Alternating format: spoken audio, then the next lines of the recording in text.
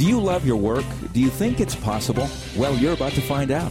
It's time for 48 Days to the Work You Love with Dan Miller on the 48 Days Online Radio Show. Whether you need a professional tune-up or a work overhaul, this is the program for you. Now, here's your host, Dan Miller.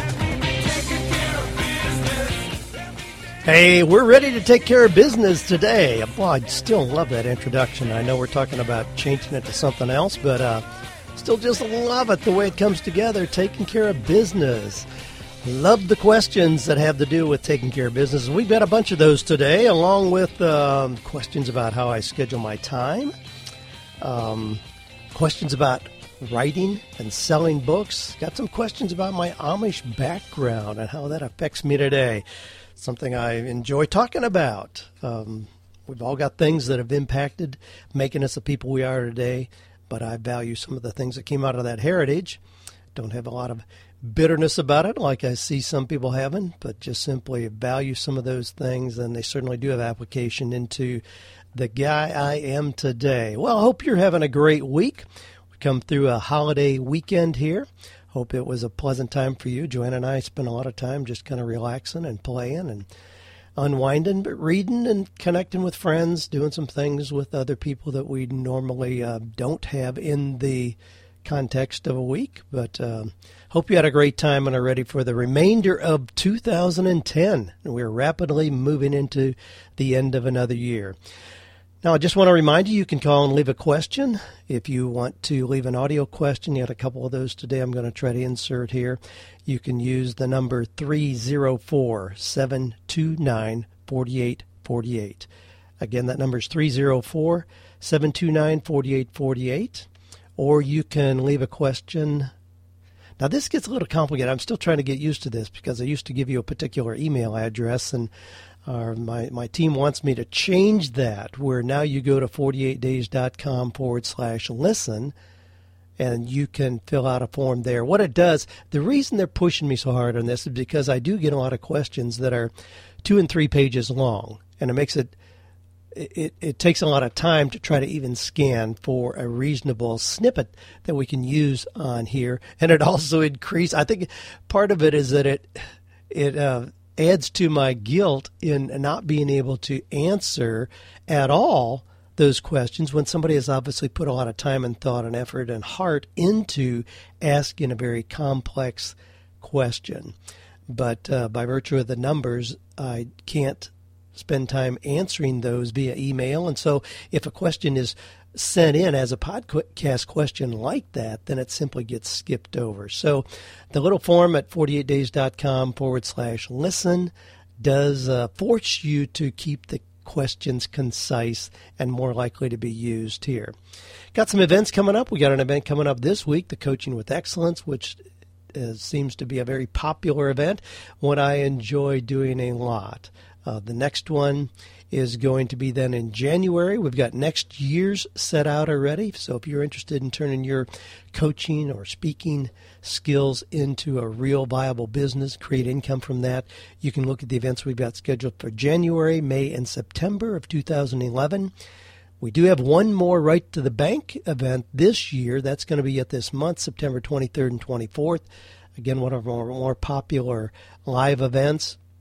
But we'd love to see you come here if you want to turn your writing into income. A lot of questions that I get here deal with writing and how to turn it into income.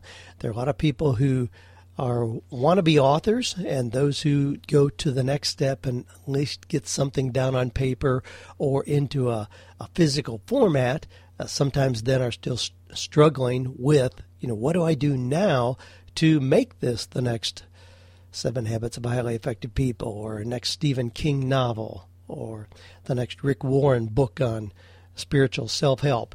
Well, those are things we address in the Right to the Bank event. Going to have some interesting people join us for that event. The next one coming up here, September 23rd and 24th. I'm going to have Matt Bauer here, who's publisher at Thomas Nelson Publishers, the largest Christian publisher in the world. Going to have my good friend Ken Abraham, who's at the top of his game in terms of writing celebrity stories. So he uses his writing skills, but writes for other people so they have their books, and he gets paid very well for that skill. Kent Julian will be here, has done 4 or 5 books himself with an interesting kind of format for how he includes other people, but then they become his instant sales team. He sells a lot of books because people who have co-authored sections are out there eagerly selling the books.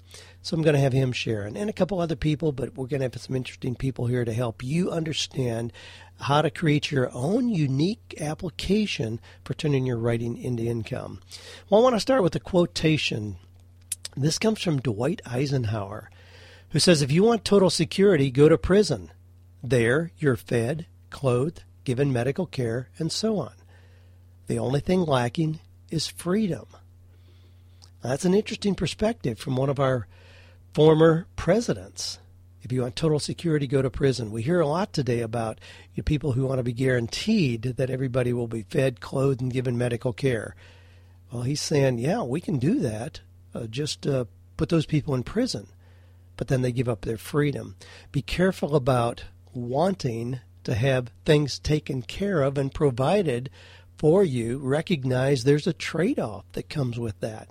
Now, that even comes in terms of the jobs that we have. Now, my thoughts on this are certainly not veiled or secret, but you have to recognize that if you have a job where they guarantee you a paycheck, a 401k, contribution, medical care, vacations, holidays, company car, time at the company-owned condo on the beach, whatever it happens to be, I mean, those things do come with the trade-off in terms of your freedom. Now, that's okay as long as you have your eyes open about that, but don't expect total freedom in what you're doing and still get those kind of benefits. Those benefits come with a cost and a trade-off. Personally, I like to have my freedom, and I'll take care of those benefits on my own. Now, that doesn't mean that I'm, anti-business or anti-employee at all. Just I know what fits me. And if you enjoy the position you've created for yourself, then fantastic, whatever that may be on the spectrum of changing work models. But you can't have both. Well, let me go right to the questions. Marilyn says, Dan, I'd like to do something like this. And she references a website where they search to find the grave of somebody who may have been an ancestor, thinking I could couple it with a few services like this, where it's, providing things for people who are trying to find a headstone or create one, or trying to find a gravesite, antique photos online, helping people who like doing their own family tree but lack the time to retrieve census, state, other records. And wondering what you think of this idea and if I could actually make money doing this. Well, Marilyn, I like you, I like the concept. I mean, it really is intriguing, and I know there are a lot of people trying to find birth parents and trying to find their ancestral tree that goes back to Adam, and I think that's a cool kind of thing to do. But I'm not sure either if you can make reasonable money doing it. It seems to me you have a one-time hit with customers, not something that they will be using repeatedly. And in that way, I'm not sure it's a good business idea. I worked with a gentleman one time who had come out of the insurance industry, and he knew things were changing there and recognized he needed to take the initiative and do something different. And so we identified some criteria for what we were looking for. And I said, because he was not a real aggressive salesperson, a real go-getter, he was more of a relationship kind of guy, I said, let's find a business for you where you have repeated contact with the same customers, where there's a recurring revenue stream, and you aren't starting over every month. Now, there are a lot of models for this. If you have bottled water in your office, that's not a decision you make every month. It just rolls over. It becomes very routine. If you have a cell phone, boom, that becomes very repetitive. It just rolls over. There are a lot of things where we lock into models where we pay monthly. I have a lot of applications for our business, software kind of things that are set up, audio generator, teleseminar, our shopping cart features. All of those things, we pay monthly fees for those. And I said, that's the kind of business that you need to find. So we went through some things, and he frankly looked at some business, found a business where they would create curbs around people's gardens, walkways, and so on. I said, no, that defies one of our basic principles, and that you would just do that once, and then that customer you probably wouldn't see again for another 20 years. What we came up with is he bought a franchise for mobile dog and cat food delivery. And I said, boom, that's perfect, because you have that critical component that we were looking for, where every month you go right back again. They don't make a new decision. It just rolls right back in. You keep your customers for a very, very long period of time. Now, in this idea where you're helping people find their ancestors, decide on a gravestone, and so on, I suspect that the marketing it would require to get people's attention and build trust and rapport with them initially is too big of an obstacle for the monetary return you're going to get. Now, that's my initial take on the business. Do some research and find that out, but that would certainly be my initial take on that. Well, let me include a live question here. This comes from our friend Dr. West Connor. Hey, Dan, this is West Connor from MedicineCoach.com. I listened to your recent podcast, and you mentioned my name again, which smacked my lizard brain into remembering that a couple weeks ago when I saw you and we talked a while, I was going to call in with this question. You know, we've been friends for a few years now, and this is something that I've always wondered and just never got around to asking. And it's simply, what does your day look like? What do you generally do after tea and muffins with Joanne? Do you have a daily schedule that you follow to complete your work, or just what is your average day like? And I just want everyone to know who's listening that everything Dan says about his lifestyle, the mounds of mulch, the paths through the woods, the cars, the sanctuary, the wood carvings, Joanne's passion for helping at the women's prison, everything is 100% true. Trust me, I've been there. And you're not going to find two better quality people in this world than Dan and Joanne Miller. So thanks, Dan, for everything you do. Well, thank you, West, for your comments. And your question is, what's my day like? Now, West knows our place, as many of you have been out here, and he sees the things that I talk about. And he references having tea and a muffin with Joanne in the morning. That's a pretty standard routine. Even if I go to an early morning meeting where they have bagels and things around and fruit and all that, I typically wait until I get back home and have that traditional muffin and cup of tea with Joanne. It kind of starts our day. We review what we're going to do, and then we go on our way and often don't see each other again till late at night. But that does kind of kick off the day. I'm very protective of my mornings. Let me just kind of give you a rundown of what I do in my days. My days are pretty scheduled, but they're in blocks of time. I don't micromanage where, this 5 minutes I'm going to be answering emails, this 5 minutes I'm going to be answering the phone, and so on. There are big blocks of time that may, in fact, include reading, thinking, or even sleeping. We tend to equate work with production. Let me just start in my day. I'm an early morning guy. I like to get up. I'm usually up by 5:30 or 6. I have my meditation time in the morning. Then I jump on the treadmill. I'm usually on the treadmill for a full hour. And during that time, I'm usually reading. Now, I also have a TV on the treadmill so I can catch up with latest news if I want to, but I seldom do that. Usually I'm just reading. Yeah, it's a little awkward perhaps, but I'm so used to doing it, so it usually gives me an hour of reading time. Then I shower, then I'm ready to go. Joanne, at that point, if I haven't had an early morning meeting, she's usually up and around, and then we have our cup of tea and muffin together. But then I have big blocks of time every day that are scheduled for doing particular things. And before I go through that, let me go back to what I said a minute ago. Some of these blocks of time may include reading, thinking, or even sleeping. Now, we tend to be so production conscious in our culture that if you're not doing something, then you're not really being productive. And we would criticize somebody for that. But remember the old Abraham Lincoln quote? He says, give me 6 hours to chop down a tree and I'll spend the first 4 sharpening the axe.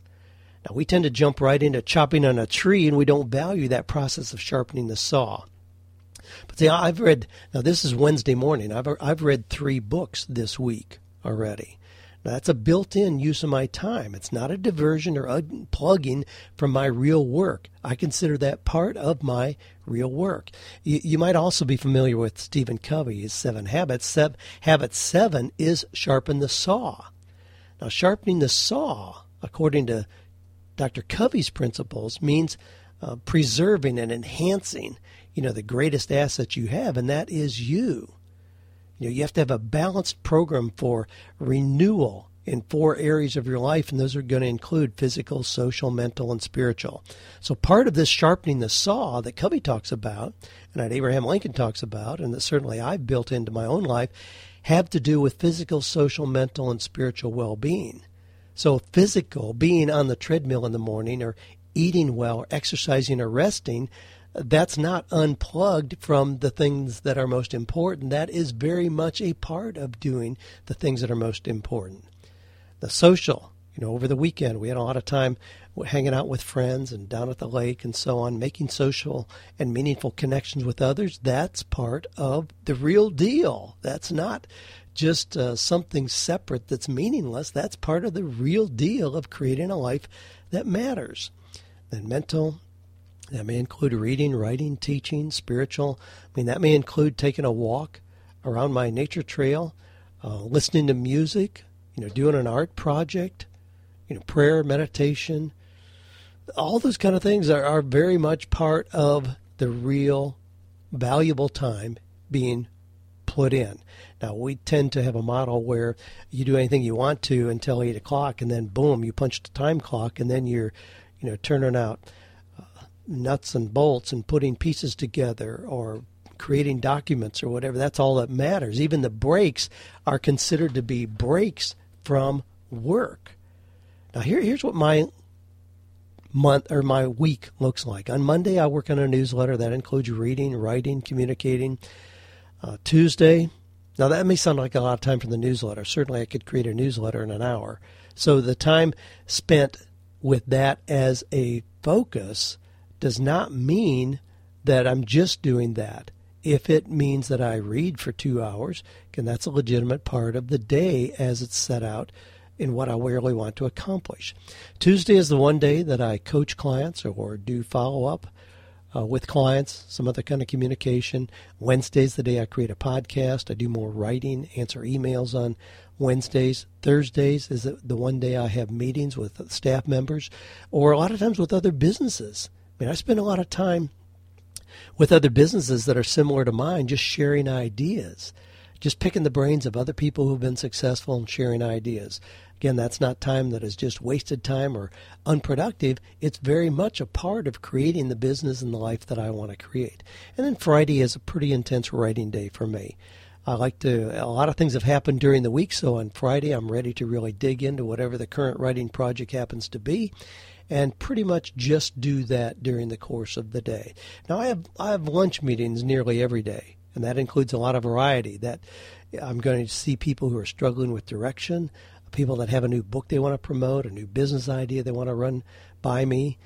Yesterday, after lunch, I ran by a local water business. Now, this is a place where they have plants and fish, things for water features like we've got. I picked up a new ultraviolet light bulb, got a couple of new plants, and asked questions about having fish but also clear water. I'm dealing with that right now. I can have crystal clear water if I keep it like a swimming pool. Now, we've got a water feature where water falls down over rocks, goes into an initial pool, and then runs down through a creek bed into a larger pool at the bottom and then circulates back up. So I really want it to be kind of like a farm outdoor spring place. I don't want it to be just crystal clear like a swimming pool. But if I don't control it, then it gets really mucky. And so I'm trying to find that balance in between and the use of fish and plants and ultraviolet and so on. And I'm having a fun doing it. I don't quite have it yet, but I'm getting close. But I did that yesterday after lunch. I spent probably an hour at that place. And then I swung by the county clerk's office and picked up new license tags for my big truck that we have around here. On the way home, I swung by Tractor Supply, picked up a supply of bird seed. Now, this is all in the middle of the day on a Tuesday. Did I feel like I was skipping out on work? No, not really, not at all. Those are all legitimate parts of sharpening my saw and also some of the benefits of having my own business. Henry Ford said once that he did not want executives who had to work all the time. He really thought that those who were always in a flurry of activity at their desk were not the ones who were most productive. He wanted people who would clear their desk, prop their feet up, and dream about some fresh ideas. His philosophy was that only the person who has the luxury of time could originate a creative thought. Now think about that. So he would encourage people to sit for ideas as he would do.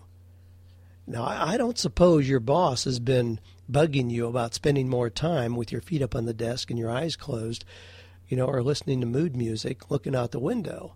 That's not what most bosses do. Our culture tends to glamorize, being under pressure with projects to turn out and so on. Having too much to do is really a badge of success. Or is it? When we look back through history, the Apostle Paul took long walks between cities, using the time to think and talk. He had Andrew Carnegie was the one, actually, now that I think about it, who really formalized sitting for ideas. He'd go in an empty room for hours at a time and sit for ideas. We know what Henry David Thoreau did. He wandered through the woods around Walden Pond. He would only come out for like 6 weeks a year to create income, and the rest of the time he devoted to thinking and contemplation and writing. So maybe you need to think more, sit more. Well, anyway, the West, I got carried away there. I got carried away on talking about the things that I do, but I have a pretty structured schedule in terms of I have on there my personal exercise and contemplation. I have on there date night with Joanne on Friday night. So I write in things in my schedule that I consider important, and if that means sitting for 2 hours or reading a book, it still then allows me, when somebody calls and says, man, we're having a committee meeting, we really need you to be there, I can look at my schedule and say, I'm sorry, I already have a commitment. I consider those things that important that I don't allow them to be overrun just by somebody else's sense of urgency. Well, let me go on. Steve says, Dan, I'm a 50-year-old computer technical writer, 10 years, considering a career change to nursing. My DISC profile is governor with a high I score. Now, a high I, if you're not familiar with the DISC terminology, is influencing. Somebody who's very outgoing, gregarious, social. Steve says, I'm not sure if I can afford full-time BSN school, Bachelor of Science in Nursing school. Technical writing jobs are scarce and the profession is deteriorating due to offshoring. Fear that nursing jobs are scarce as well. First career, auto mechanic. Any thoughts? Well, when we include another question here, I've got another question that relates to this. Dan, you've authored 2 best-selling books on work and life contentment, 48 Days to the Work You Love, and No More Mondays. Could you share a few key ideas on how to find satisfaction at work? Now, this relates to Steve's question as well. The first thing to do when looking for work is look inward. See, we typically get the cart before the horse. We look at where the business trends are, who's hiring, or what the hottest business opportunities or franchises are, and we miss that essential element of having an authentic fit with who we are. So the best way to find satisfaction in our work is to first look inward. Define your skills and abilities, your personality traits, your values, dreams, and passions. See, that's 85% of the process of having the confidence of being on the right track in our work. From those, we ought to see clear patterns emerge. Knowing those, we can then ask what kind of work would integrate and embrace what we know about ourselves. But that comes back to the 15% of the process. Now, to follow trends in the marketplace is a dangerous method for planning your career and life. In my work, I see lots and lots of attorneys, physicians, dentists, IT specialists, pastors who are just following a perceived trend and where the opportunities were, rather than looking for an authentic fit in work that embraced their God-given talents, dreams, and desires. So, Steve, I'm troubled by your question in terms of you're leaving IT because the opportunities are diminishing, and now you're not sure about nursing as well. Nursing has thousands and thousands of opportunities right now. Hard to fill them all. So sure, there are opportunities there. But if you're going to move into that arena, you better be compassionate, nurturing, empathetic, understanding, good listener, loyal, brave, and true. I mean, those are the things that are going to be required for somebody to have a good fit in nursing. If that doesn't describe you, then by all means don't do that. I don't care if there are opportunities 10 on every block in the city that you live. So here's where I find people thriving. It's not by defining where the opportunities are and moving toward that. I mean, you're going to always be chasing a rabbit if that's how you're determining your career and life direction. Where I find people thriving are when they discover something that they absolutely love, something they're passionate about. They learn how to do it with excellence, so it puts them at the top of the heap in that arena, and they knock it out of the park. And that can be something that is just as uncommon as growing dandelions or carving wood. And there are people I know who are doing exactly those things, who are doing extremely well. So your opportunity for success comes in doing what it is you love doing with such a degree of excellence that you thrive in that.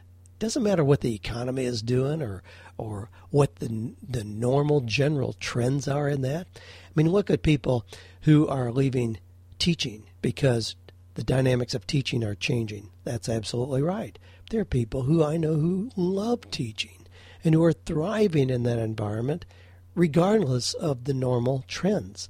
We know that the trends for real estate are down dramatically. My gosh, the number of new homes being built, the number of homes changing hands is off by about 30% right now. I mean, that's just been devastating to the industry as a rule.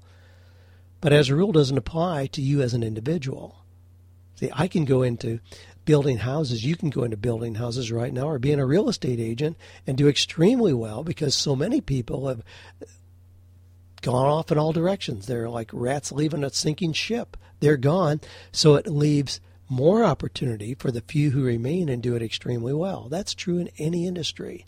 I would use that as a criteria for what you choose rather than trying to leave one professional career and start over in another one just because you think perhaps there are going to be opportunities there. I would not encourage doing that at all in 100 years.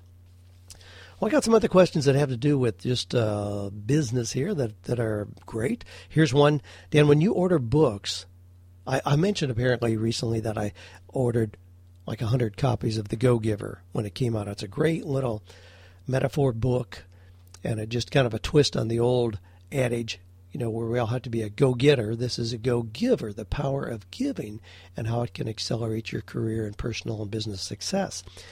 But the question is, when I order 100 copies of The Go-Giver, do I order them at a discount or directly from the publisher? Yes, I order those directly from the publisher.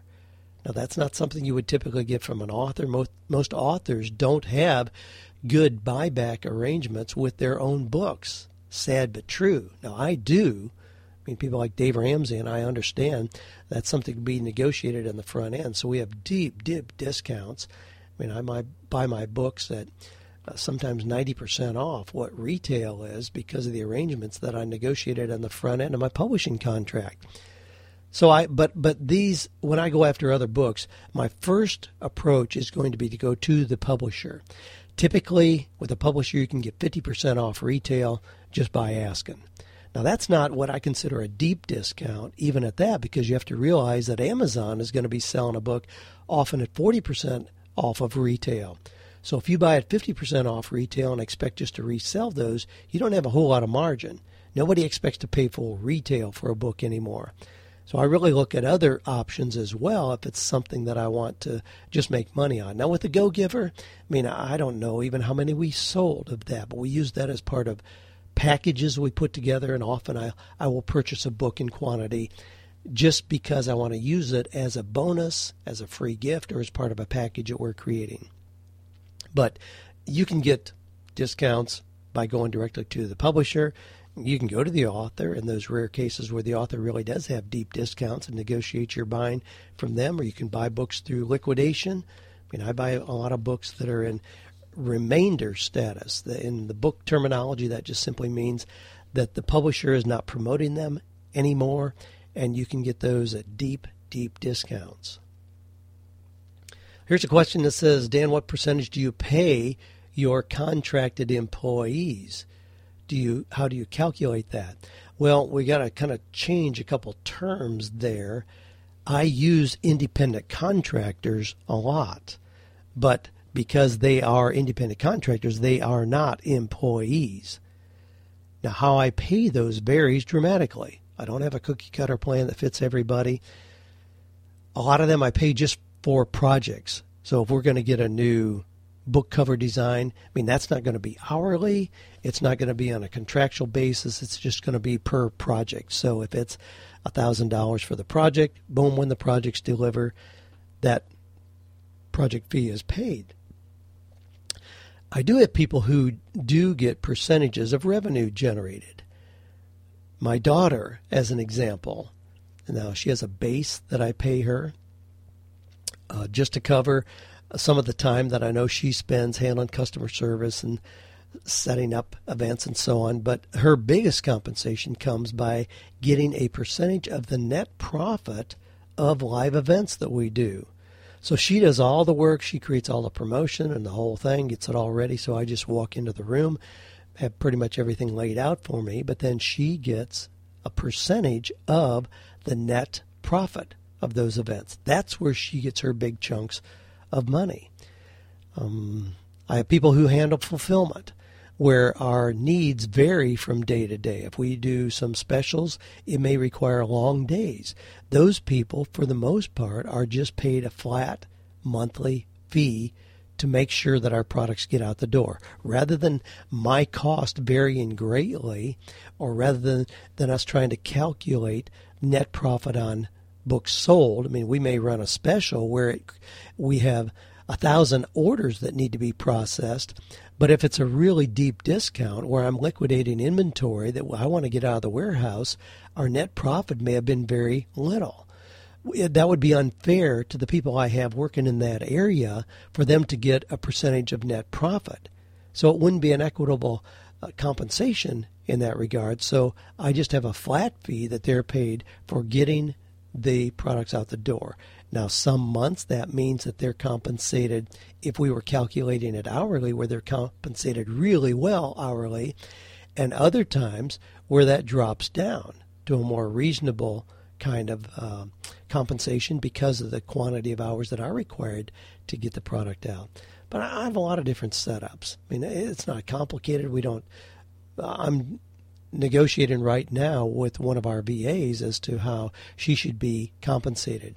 We started off with it being hourly. She's very reasonable about how she tracks time.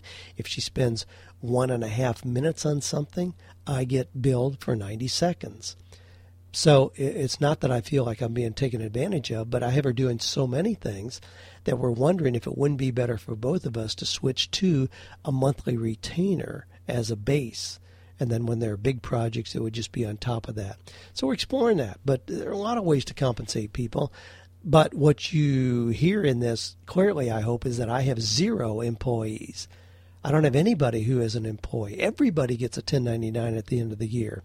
And rightfully so. I'm not skirting what the law lays out or what the IRS expects on that. I mean, everybody that I have, I expect to have other clients and be open to doing other work.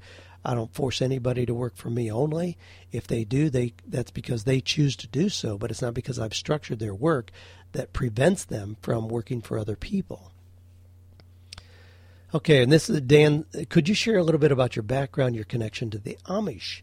Now, the Amish have become very popular, kind of trendy to have business or have products that come from the Amish, or stop by a roadside stand where the people are dressed like Amish. And frankly, it's been taken advantage of 1,000,001 times. There's no question about it. There's a real popular wood-burning stove. Well, it's not actually wood-burning. It's some kind of a gas heater, I think, that's being sold, that developed by the Amish. Well, kind of, sort of. I mean, they got an idea that's similar to what some Amish did, but really they paid some Amish to be the spokespeople for that product and have knocked it out of the park because they've parlayed that kind of positioning.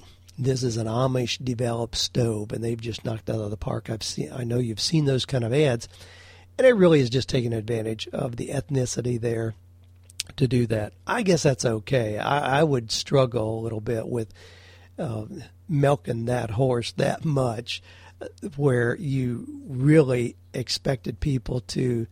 I guess the assumptions, well, I know the assumptions are that it's good quality, that it was done well. I mean, we have pieces of Amish-made furniture in our house. Now, I know they are because I came up with those agreements and the original drawings with the Amish people who built them. and they built it and signed it on the back. I mean, I know where it came from, and yes, it is amazing quality. Some things that we show off when people come into our house, some of the things in the kitchen that are very functional for Joanne that she loves, and they were Amish made. And we enjoy that connection. I mean, I enjoy that connection. But here is my connection, kind of just to cut to the chase on this. My grandparents on both sides, maternal and paternal, were horse and buggy Amish. No plumbing, no electricity. My parents, in moving from Kansas to New York, became very conservative Mennonite. Now, that's not always the direction, but it's not uncommon that somebody who was raised Amish then becomes Mennonite. There's still a lot of the same customs and some of the same look and some of the same legalistic kind of expectations. So my parents became conservative Mennonite. And we slowly became more liberal, I guess, as in the way that it would look to outside people. Now, we did have cars. From as young as I can remember, we had cars. That was part of being Mennonite as opposed to Amish. So we were never horse and buggy Amish. Now, the cars, though, were always black. My dad never had a car that was not black. I suspect that probably still has to do with some of my attraction to fast, loud, gaudy cars, which I have always had. I still enjoy flashy cars, and I joke about it at this point. I suspect that I'm probably still at some point rebelling against my childhood. I guess we all do that, and perhaps that's mine. I don't do that overtly, but who knows how much effect that had, the fact that we were only allowed to have black cars when I grew up. Now, we got running water in the house when I was in about the 8th grade. But frankly, this is something that is kind of an anomaly to me. I don't clearly understand. I need to ask my dad if I could catch him in one of his more lucid moments still, and maybe I could. I'm not sure if we didn't have running water in the house till I was in the 8th grade. I'm not sure if that's because we were so poor or because we were conservative Mennonite. I really don't know. We were very poor, so some of these things came on very slowly as my dad became more successful as a farmer. But I'm not sure some of these things, how much we did not have them because we were conservative Mennonite or because we were just that poor. We never had TV or radio in the house, and I know certainly we could have afforded that. That was not a money issue, but we never had TV or radio in the house. Those were worldly kind of distractions, opened you up to things that were seen as worldly, and we were going to be on the straight and narrow path, and that's a very tiny segment. Now, we did have a radio in the barn. You may wonder, well, why? I could listen to rock and roll music out there, but that was not the intent. The intent was to listen to the weather reports, because weather reports for a farmer were very important. So we had a radio in the barn. As my dad was bivocational, he was the pastor of the tiny Mennonite church in Johnsville, Ohio, and also a farmer. But my connection really continues. And again, as I mentioned kind of at the uptake of the show today, rather than harboring bitterness about the deprivation of my childhood, I value the wonderful things I gleaned from that upbringing. I mean, things like the fact that your word is a stronger bond than any written contract. I mean, today I see people trying to find loopholes in contracts. Well, if you gave your word, that should be enough. And I've always done business like that. I mean, I've done major consulting projects for companies like General Electric and Deutsche Bank and other organizations where I never had a written contract. Now, that may seem like a sloppy business. Perhaps it is, but I really stand behind if I gave my word, then it's going to be done. Doesn't matter if a better opportunity comes along, it's going to be done. I mean, most of my speaking engagements are done like that. I book a lot of my speaking engagements myself. I don't require a contract. I don't require payment in advance and those things. I expect that if an organization asked me and committed to me, then it's a commitment. I had an organization not too long ago. It was a grouping of universities, and I was going to be the speaker for their national event.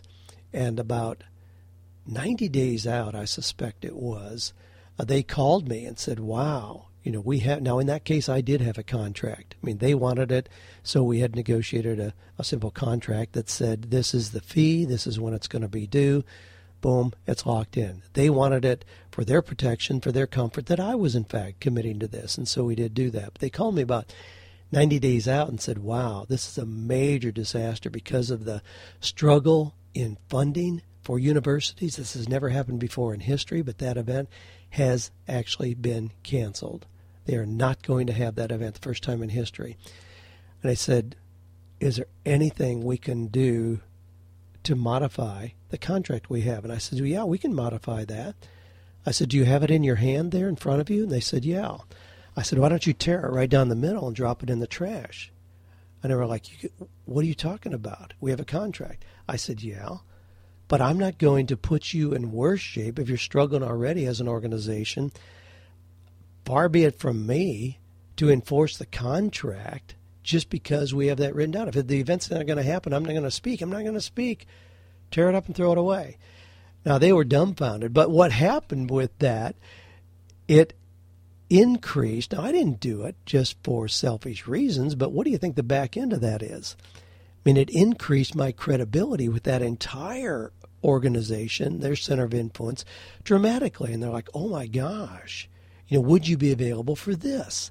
And out of that, I've probably gotten half a dozen other speaking opportunities in individual universities because of the way I handled that, rather than digging my heels into the sand and saying, look, we got a contract, you better pay up or I'll turn this over to my attorney. That's one of the things from my Amish background and heritage. I just don't like to do business that way.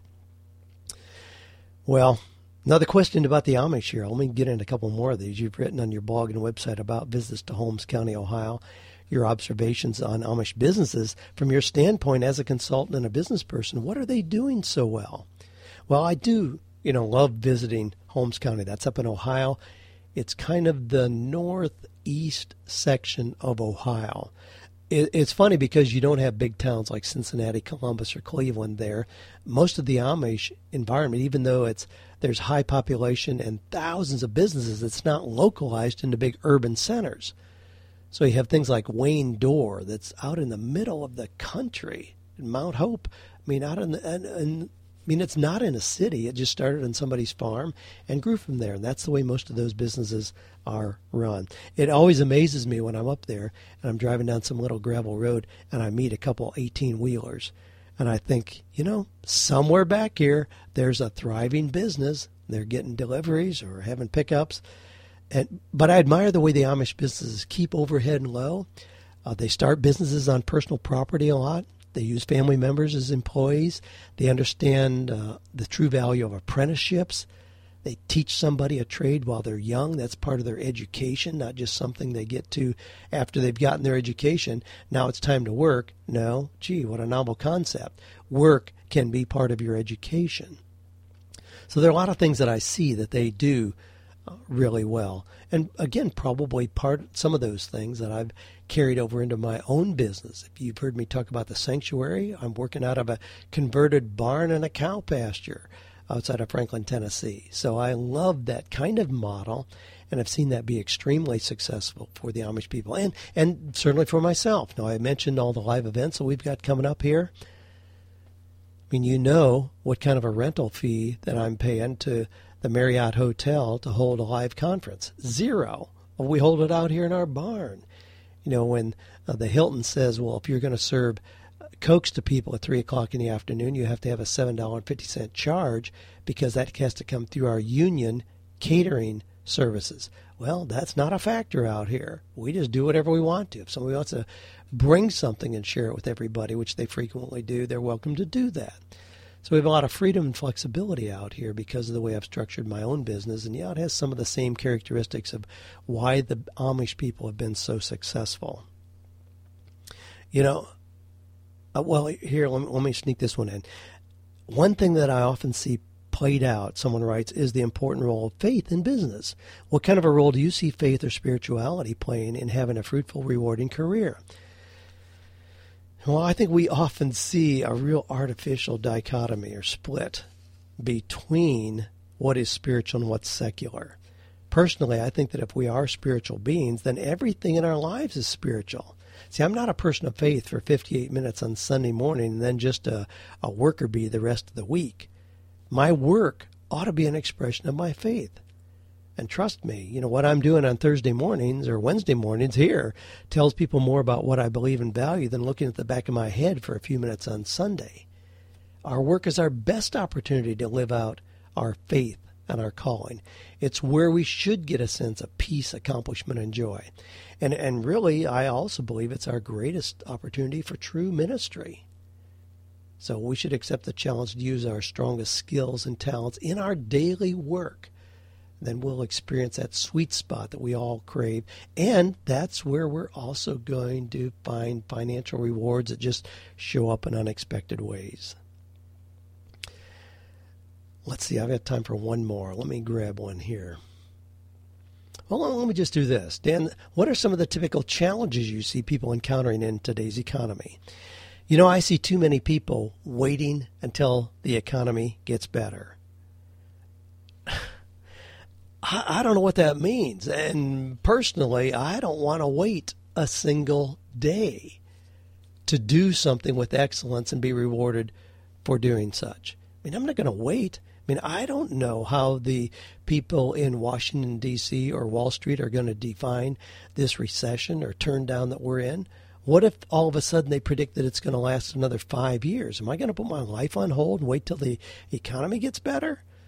Not this old farm boy. I'm going to be planting corn and harvesting soybeans or whatever it is that I do in my work, and I'm going to be doing it with excellence no matter what those people in far-off places are talking about. I really do believe that the word recession is something they throw around in Washington, D.C. or Wall Street, but it has little impact on what I do daily. My chances for success aren't dependent on what happens in the White House, but on what happens in my house. Now, I'm not just taking a stick my head in the sand approach to this. Certainly I care about what happens in Washington. We need to be involved. But on a day-by-day basis, I'm not going to just be absorbed in thinking, complaining, worrying, wringing my hands about what's happening there. I'm going to be getting with the program right here in Franklin, Tennessee, and taking advantage of the opportunities right here around me. So because of that, there are some people that assume that now must be a terrible time to start a new business. See, I really think they're absolutely 180 degrees wrong. A lot of great businesses started in recessions. The competition is less. And with today's technology, it's never been easier to start your own venture. And with the demise, the implosion of a lot of the big monolithic companies, we're seeing an explosion of small, streamlined entrepreneurial businesses, exactly the kind of business that our country was founded on. I think there's a lot of healthy correction taking place. We had allowed a whole lot of artificial business models and structures to creep in. This is a biggie, but paying people for results rather than their time is a healthy business transition. But now that rocks the boat for a lot of people, where a company says, gee, I don't care how many hours you work, but I'm going to pay you for what you produce. Now, that may go back to what I said earlier when, how are you going to get paid for thinking and creating? But that old model about sharpening the saw, taking 4 hours, if you have 6 hours to cut down a tree, you spend 4 hours sharpening the saw, that Abraham Lincoln talked about, you can do that and still be paid for results. Because if you think that you're going to create and produce less in 2 hours when you're fully prepared than you will in 6 hours where you're not prepared, you're wrong. If you think that you just got to produce. And I see people in real estate who are just available 24/7. They're available every single minute of every day. They take, pages and text in the middle of church service on Sunday morning. They can't unplug for an hour because they got to be available. That's nuts. That's nuts. That'll limit your productivity, not increase it. Take time to take a deep breath. So if you're transitioning from being paid for your time to being paid for results, I still believe in the process of sitting for ideas, of thinking, meditating, contemplating, reading, listening, spending time with others, exercising. Those are still all legitimate things because I think you'll create more value in those focused times of productivity than you will if you deplete all those other areas of personal excellence, thinking that you just put in more time on the production side. Well, hey, that's a good place to kind of wind down here. You know, I had a couple other live calls that I didn't get to. We'll do those another day. We're out of time here. I'm going to wrap things up. Join us for one of our live events here, Coaching with Excellence, right to the bank. Love to meet you. Love to hear your personal stories. I never get tired of that. Hearing the things that you're doing out there in real life to create a meaningful life. And, of course, I want to encourage you, as always, to enjoy the process of living, learning, and working. Be committed to finding or creating work that for you is meaningful, purposeful, and profitable.